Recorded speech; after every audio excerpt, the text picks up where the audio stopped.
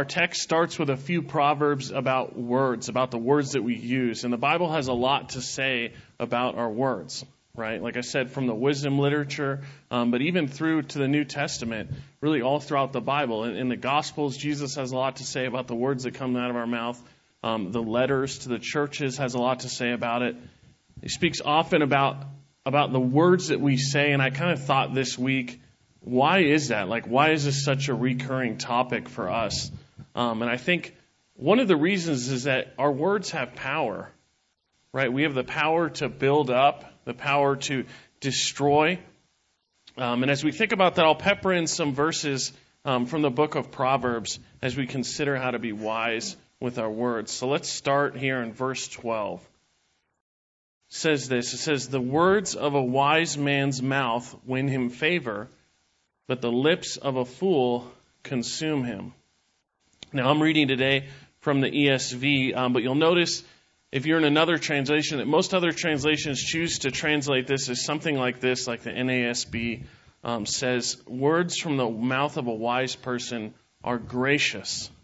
And the idea here is that the words from a wise person are actually a benefit to others. They actually give grace to those who hear them.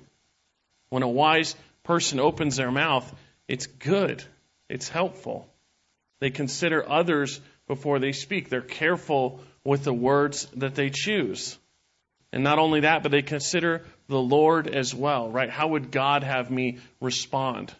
Or what would Christ say in this situation? So they speak gently, but not without truth, right? Now, we're pretty good at doing one or the other, right? The scriptures tell us to speak the truth in love. And I'm pretty good at speaking in love, if love kind of means nice. Like, I'm not great at it, if you know me, but like, I'm decent at it. I'm getting better. I lived in Minnesota for years. It was like Minnesota nice. Like, it helped a little, but not a lot. You know, like, I'm still working on that one. So if love looks like kind of ignoring what's wrong and just being kind of nice, I'm okay at that. But I'm really good at speaking truth without love. I don't know if I could call it a gift, but just, it's that level, right? Just dropping like truth bombs on people is like a hobby. You know, it's like, let me drop some truth on you. I don't like it when people do it to me, but speaking truth in love, like together, graciously, not as good at that. But here it says that the words from the mouth of a wise person are gracious. This careful and considerate way of speaking truth and love with others has an effect on the people around them, right? Can you think of someone in your life who is like this, that you would say is wise with their words? I can think of a few. People who, when they speak, bless the person they're speaking to. You know, you look forward to hearing from them. If you're considering something in your life, you want to hear what they have to say about it. You want to hear their counsel. The way they speak makes you want to be around them and just hear what they have to say. So at the same time, the words of the wise are both gracious and win them favor. In Proverbs 16:24, it says, "Gracious words are like a honeycomb, sweetness to the soul and health to the body." So the words of the wise are sweet and gracious. But the lips of a fool, says the preacher, consume him. So in contrast with the wise, whose words are filled with benefits to others, right? The words or lips of a fool provide no benefit to others and instead consume even themselves. Words can build up or they can destroy, right? And there are many ways, I think, that our words can consume us. Our words can bring us shame or regret. I'm sure we've all experienced that. I have a little game I play at night where I'm laying in bed and I think of all the dumb stuff I said that day, and I just like, sometimes I'm writing texts in the middle of the night like, "Hey, remember when I said this?" The person's like, "No." I'm like, "Well, I did. It was dumb. I'm sorry." It happens a lot for me. I don't know why they picked me for this section, but It's going to get worse before it gets better. So it seems that almost every day, like in the news, right, we're seeing people suffer consequences for words that they say, right? Like our words can consume us. Sometimes these are things the person said years ago, decades ago, or maybe the person's not even alive anymore, and they're being held accountable for their words. Our words can bring life, but they can also destroy others and ourselves. Now, as I've hinted at, my words are something I've kind of struggled with since I learned to speak, right? If it's the right time to say something, or whether something even just needs to be said at all, is not usually clear to me. And sometimes it costs me. Sometimes my words consume me. I'm sure we all have stories about something we said that was foolish and we paid a price for. One that sticks out to me in my life is one that every time my dad came and visit a week or two ago, and every time we're around, we tell like the same stories. And this is kind of one of them that I just remember from when I was a kid. I was about 9 years old, and we had piled into the family van to go to the Colorado River on a vacation. And after like 5 hours of sitting still, kind of like vibrating in the back seat, just kind of freaking out, wasn't good at sitting still. That might surprise you, but also had this bad habit of just like saying whatever came into my brain. Like, we call it no filter nowadays. Like, he has no filter. It's like, yeah, I didn't even like I'm hearing it. When I'm saying it, I'm hearing it like someone else said it. And then I'm like, did I say? And anyway, before I even knew what I was saying it. So we get there and we get checked into the hotel, and I'm kind of excited, leaping up the stairs and everything. And we get into our room, and I see the remote to the TV, and I'm like, let me hit this remote, turn it on. And as the screen starts to come on, the image starts to become clear, and it's an image of an old lady. And before I even know what's happening, again, I hear these words come out of my mouth. I'm like, who's this old geezer? It was like a buzzword I was saying at the time. And who's this old geezer? Now, normally this maybe would have just been ignored by my parents. Wouldn't be something I would even remember. I'm sure I said a lot of stuff like that. But it matters, unfortunately for me, who that woman was. It was Mother Teresa. So, the woman who dedicated her life to serving people, right, the sick and the poor in the slums of Calcutta, is now just being dissed by a 9-year-old across on the other side of the world. I never saw my parents go from Lutheran to devout Catholic so fast. They were so offended. It was weird. I remember being confused. Are we Catholics? You guys are really upset about me saying this. I'm still a little confused about it, actually, but it was messed up, right? So it was quickly decided by my parents, okay, Zach and Haley, my brother and sister, and mom are going to go find food, what I wanted to do. And I was going to stay back in the hotel room with my dad and be on punishment and stand in the corner. So I'm standing in the corner, just kind of thinking about it. And I'm like, how did this happen? I was just hanging out, having fun. And now I'm in the corner, everybody's upset with me. They're super, offended. And I'm kind of standing there after a little while, I'm man, it's been a while. I'm not normally in timeout for this long. And I turn around and my dad is asleep on the bed. And I tell that part of the story because I wouldn't remember this probably if that didn't. It was a sovereignty thing. We talk about it because I give him heck. Can I say that up here? Okay, Brent says it's cool. I give him heck for falling asleep while I'm on timeout. It felt like hours. It was probably 15 minutes. I don't know. But I remember the lesson well. It was one of the first times where I really got the message. You can't just say whatever you want. It was oh, okay. It took me years to get a little bit better at it. But Proverbs 29:20 says this: do you see someone who speaks too soon? There's more help for a fool than for him. Which, if you know your wisdom literature, a fool isn't that's the fool is the person you don't want to be. So saying someone who speaks too soon is down here, we should listen to that.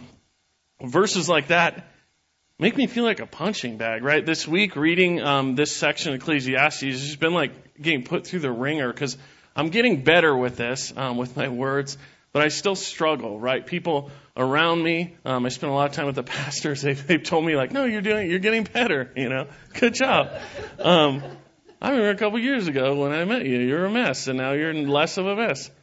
But it's a slow road, right? And if you struggle with your words, if you find that your words are getting you into trouble, here's a tip straight out of the Bible. Just say less, right? Like, just don't say as much. That's been my trick, and it's been working pretty well. I don't normally quote from the Message Bible. I don't even know if we're allowed to do that. And he says, no, I don't. I'm doing it. It's Proverbs 21:23. It says, watch your words and hold your tongue. You'll save yourself a lot of grief. So if you struggle with your words like I do, just spend a season, right? Spend some time trying to hold your tongue. Because once you speak, you can't really take those words back, right? Once words are said, they're out there. And if we think this is true in person, where a couple people might hear it, how much more true is this when we interact online, right? That's why I'm not on Facebook or Nextdoor. I've heard about what goes down. All right. I once heard an example of someone taking like a down feather pillow up on top of the Empire State Building and cutting it open and just shaking all the feathers out, right? And the feathers just kind of float away. And it's like, that's, whether you realize it or not, like that's what it's like when we speak, right? We're not able to get our words back. Words that are said are out there. And we should be more careful with them. It's a one-way trip, so let's be wise with our words. And we're given an example of this in verse 20. We're going to kind of jump ahead. Don't worry, we'll come back. We're not allowed to just skip like 6 verses at this church. I'll be back. Okay, verse 20. Even in your thoughts, do not curse the king, nor in your bedroom curse the rich. For a bird of the air will carry your voice, or some winged creature tell the matter. And I think the message here is to be wise about what we say about those in authority, right? Be careful even what you think. Now, they might hear, the ruler or the rich might hear about it and punish you for it. And I think this is kind of a hard one for us today as Americans, as it seems like many of us have kind of like a part-time job in criticizing the government. I know I have. But we have little fear of the government because we're protected by the First Amendment, and we kind of use that freedom to sometimes say kind of whatever we want without really thinking about it. Just driving around town, right? On bumper stickers, I can read people's thoughts about the governor in a way I can't repeat from up here, right? In La Pine last week, someone was like, "Amen." No, they did. That's not true. Okay. In Solomon's day, words about the king had consequences, right? If the king heard you were talking trash about him, like, that's probably it for you. A wise person would be careful what they said or even what they thought about the king. Now, we don't live in that fear, but perhaps we should consider carefully what we say about the authorities that God has placed over us. Our words may have consequences. And I think in our society, where we don't fear the king, maybe the consequences come in a different form. Maybe it comes in harming our witness. Perhaps the way we share our thoughts about our leaders might close down an opportunity to tell people the truth about Jesus because they've just kind of heard us, rant about the government. Sometimes we're building walls between us and other people with all of our opinions. It's not just about the government, but really about anything. If someone's a fan of a different sports team, sometimes if we rant to that level, and we kind of create this us and them thing, it can harm our witness. I think we should be a little more careful about that. I know I should be. There's been times where I got into a conversation with a new person about something. Maybe it's the government or whatever. That's everybody's favorite topic, it seems like. But, we get into a conversation about that, and then it's like I'm kind of like almost like embarrassed to tell them about the Lord because I've kind of like put my stake in the ground on this other issue, and it's like, man, I don't know if I should represent Christ, in this situation. Are my words gracious when speaking to people I disagree with, or people, or speaking to or about people I disagree with? I think it's something for us to consider today as we think about wise words. Let's continue in verse 13 here. It says, "The beginning of the words of his mouth are foolishness, and the end of his talk is evil madness." Now, a fool's words often go from bad to worse, right? Maybe it starts with something kind of silly or kind of dumb, but over time it descends into sin and wickedness. It says here, evil madness. Now, this description of evil madness contains both like morally wrong things that are said, evil, but also just how kind of insane sometimes we can get with our speech. It moves from harmless claims and opinions to downright evil and unhinged craziness. I'm sure we've kind of witnessed this, and maybe you can think of someone else who does this. It's always kind of easier for us to see it in other people, but sometimes it'll begin with like a bold statement or a little white lie about something we don't even know about. Speculation, sooner or later, it can spiral into destructive evil, tearing people apart. And we've seen this, right? Like a fool, sometimes, will start with a small lie, and if accepted, moves on to bigger and kind of bolder claims. But just what are these claims? Like, what do fools talk about? The preacher's going to tell us here. He continues by saying in verse 14, "A fool multiplies words, though no man knows what is to be, and who can tell him what will be after him?" So one of the marks of a fool is that they're always talking, right? They multiply words, but aren't listening, right? Always wanting to be heard, but never wanting to learn from others. They have many opinions about others, but little awareness about themselves. In Proverbs 10:19, it says, "Where there are many words, sin is unavoidable." Again, just say less. It helps. "But the one who controls his lips is wise." Another mark of the fool is that they are experts in the future, even though no man knows what is to be, and who can tell him what will come after. A fool wanders into God's territory and speculates on things that only God knows. Kind of remember James 4, where it warns us about this, where it says this, "Come now, you who say, today or tomorrow we will go into such and such a town and spend a year there and make a profit. Yet you do not know what tomorrow will bring. What is your life? For you are a mist that appears for a little time and then vanishes. Instead, you ought to say, if the Lord wills, we will live and do this or that." You're a mist that appears for a little while and vanishes. I bet he's read Ecclesiastes. Safe bet. The future belongs to God, right? Fools spend all their time boasting about future successes and accomplishments at the expense of their current responsibilities here and now. Let's continue in verse 15 where it says, "The toil of a fool wearies him, for he does not know the way to the city." Now, if this is connected with previous Proverbs, which I believe it is, the toil here is the constant babbling of the fool.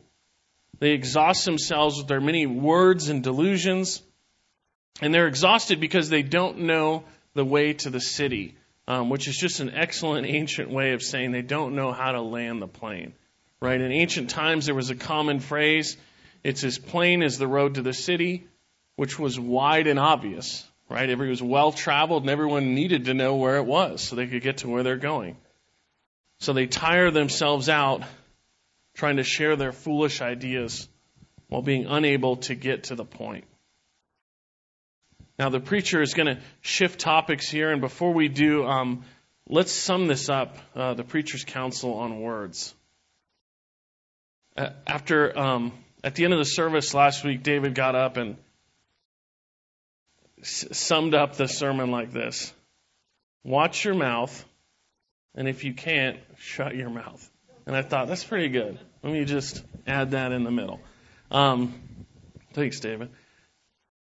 That sums it up pretty much. Now, Paul in his letter to Ephesians echoes what we're reading today, where he says this: "Let no corrupting talk come out of your mouths," right? Talk that destroys and corrupts others and yourself. "But only such as is good for building up as fits the occasion, that it may give grace to those who hear." Now, like I said, I'm still learning this. Sometimes during Table Talk, which is a weekly YouTube series the pastors do, I'll be sitting there kind of smirking to myself because I've thought of something that I think is really funny. And my first instinct is like, this really needs to be said right now. And I'm sitting there trying to figure out whether this needs to be said, this thing that just like popped into my head, or not. And usually the answer is no, right? 9 times out of 10 or 99 out of 100, it's like, this doesn't need to be said. But I'm kind of sitting there like giggling to myself. And what's unfortunate for Brent is he's the one who can see me face to face because of the way we sit. Like David can't really see me, Chad can't. But I'll look at Brent and he'll be sharing some deep, meaningful, like theological point, and I'll just be kind of like smiling at him. And he used to ask me like, what are you smiling about? But then I was like, I'll tell you later. And after I'm like, here's what I was laughing about. And they're like, good job for not saying that because that did not need to be said. So, like, I'm getting better, right? And I want to be better. Like, we should want to be better with our words, right? I want God to work a change in my heart that changes what comes out of my mouth. You know, God's given me new life through His Son, and I want to share that with others, right? I want the words that I use to build others up and to give them life. I want my words to work for God and be useful for pointing others to a Savior who's done so much for me. All right, let's move on kind of to our next topic here in verse 16.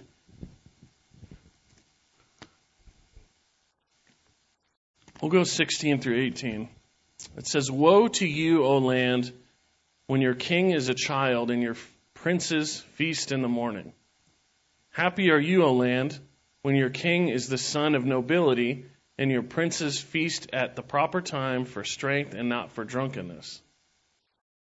Through sloth the roof sinks in, and through indolence the house leaks. So what it's saying here is it's not good for the people, right, the people of the nation, if their ruler is a child. Now the word here for child isn't just limited to age, but also maturity. When the one who's in the position of king is unable or unwilling to do what they're supposed to do their job, the people suffer. When they use their position to indulge their desires and enrich themselves, the country falls apart. In the Old Testament, we see that Israel's prosperity is often tied to how closely their king is walking with God, how he's leading the people. Not in how perfect they are at keeping the law, but how tight their relationship with God is. David, right, the biblical picture of a good king, sinned in many ways, but was described as God as a man after his own heart. A good king is a blessing to the people. The country is blessed when its rulers get up early to improve the lives of the people and to protect them. And in a world where many leaders neglect their responsibilities and instead serve themselves or the interests of the few, we can't help but be reminded of what a perfect king we have in Christ. Right? In verse 17 it says, happy are you, O land, when your king is the son of nobility. And a commentary I read this week pointed out that Christ is the son of nobility twice over. Right? First, he's the son of David. Right? So he's born into the king's bloodline. So Christ, fully human, was the son of the king. And second, Christ is the very Son of God from all eternity. So Christ, fully God, is also Son of our Father in heaven. He's the perfect king that Israel longed for, that Israel needed. The one promised to God's people who would rule forever. Scripture tells us he came not to be served, but to serve and to give his life as a ransom for many. So we have a perfect king in Christ. He fulfilled the will of the Father by giving his own life as a ransom for us. Now, another important point to notice here is that it isn't feasting or wine that are condemned in these verses. Right? The situation was that the princes were getting up early to basically get drunk and party rather than doing what they were supposed to do for the kingdom. But God made wine and food, right? But instead, what matters is the timing, the amount, and the reason for the feast. There's a right way and a right time to enjoy God's gifts. And some can even enjoy alcohol. Verse 17 says that the land is blessed when the princes feast at the proper time and for strength, not for drunkenness, which is condemned throughout the Scriptures. When the leaders neglect this counsel and instead serve themselves, the roof sinks in and the house leaks. I mean, it's hard to work right after a feast, right? No one schedules building a shed right after Thanksgiving dinner. And it's tough to get anything good accomplished when you're drunk. Make a lifestyle out of this, and soon enough, everything falls apart. Right? The truth is that we too, like these leaders, struggle at times to enjoy God's gifts rightly. Food and wine are for strength and enjoyment, but must be used responsibly and at the proper time. The preacher continues this thought in verse 19, where he says, bread is made for laughter, and wine gladdens life, and money answers everything. Now, this proverb is interesting. It builds, each line builds on the one before it. So, bread, which is needed every day, right? So it's our daily bread. Wine, which helps us to enjoy our lives. It says here it gladdens life. And then money, which can buy both and kind of whatever else we want, whatever else the world has to offer. The truth is, under the sun, like money can solve many problems we face. It says here, money answers everything. I think about times in my life where I didn't have a lot of money and my car broke down, right? It's like that is kind of a gnarly experience, right? When you don't have the money to fix the car, it can kind of send you spiraling into debt and just difficulty and hard times. But if you have the money, like it's a very different experience, right? It's an inconvenience rather than something that can set you back and destroy your life. Money answers everything, it says. Now, this can easily lead us to trusting in money or thinking that we are secure when we have a lot of it. But this, of course, is an illusion. Thinking that money buys everything we need is a common mistake for us, but it's a trap. There are things that money cannot buy. But money can buy bread. We know, however, that man does not live on bread alone. Who said that? Do you know who said it first? It was a trick question. It's Moses. All right. Just trying to make everybody feel bad and never answer a question in a sermon. I'm sorry. I just read Deuteronomy, so I'm all excited about it. Moses and Jesus. Everybody's right. Okay. In Deuteronomy, we have this sermon from Moses to Israel before they enter the promised land.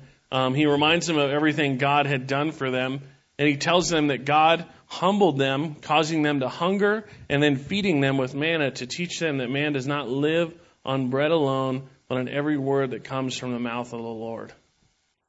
This is something we need to learn, right? As beings, that we're not only physical, but spiritual.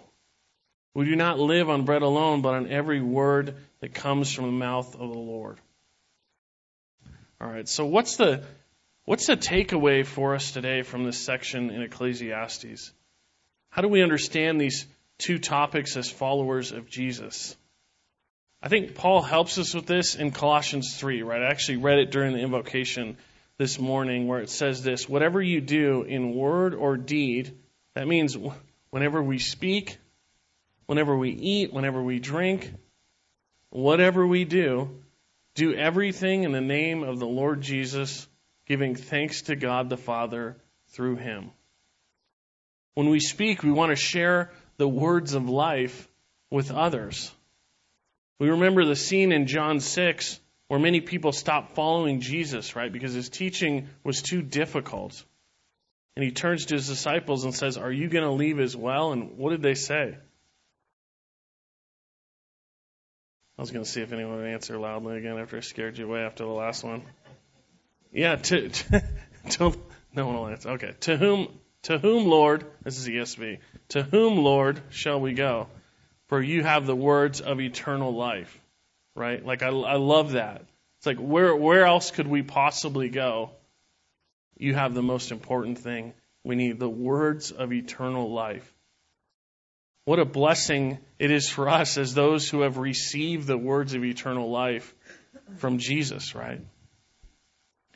The good news, the words of eternal life is good news, right? It's good news of a God who loved us so much that he sent his only Son to die so that we could have new life through faith in him.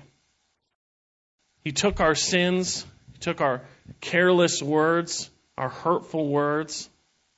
He took the times we overindulged in his gifts and the things the world has to offer without thinking of the one who created everything. And he nailed him to the cross where Jesus' blood was poured out on our behalf.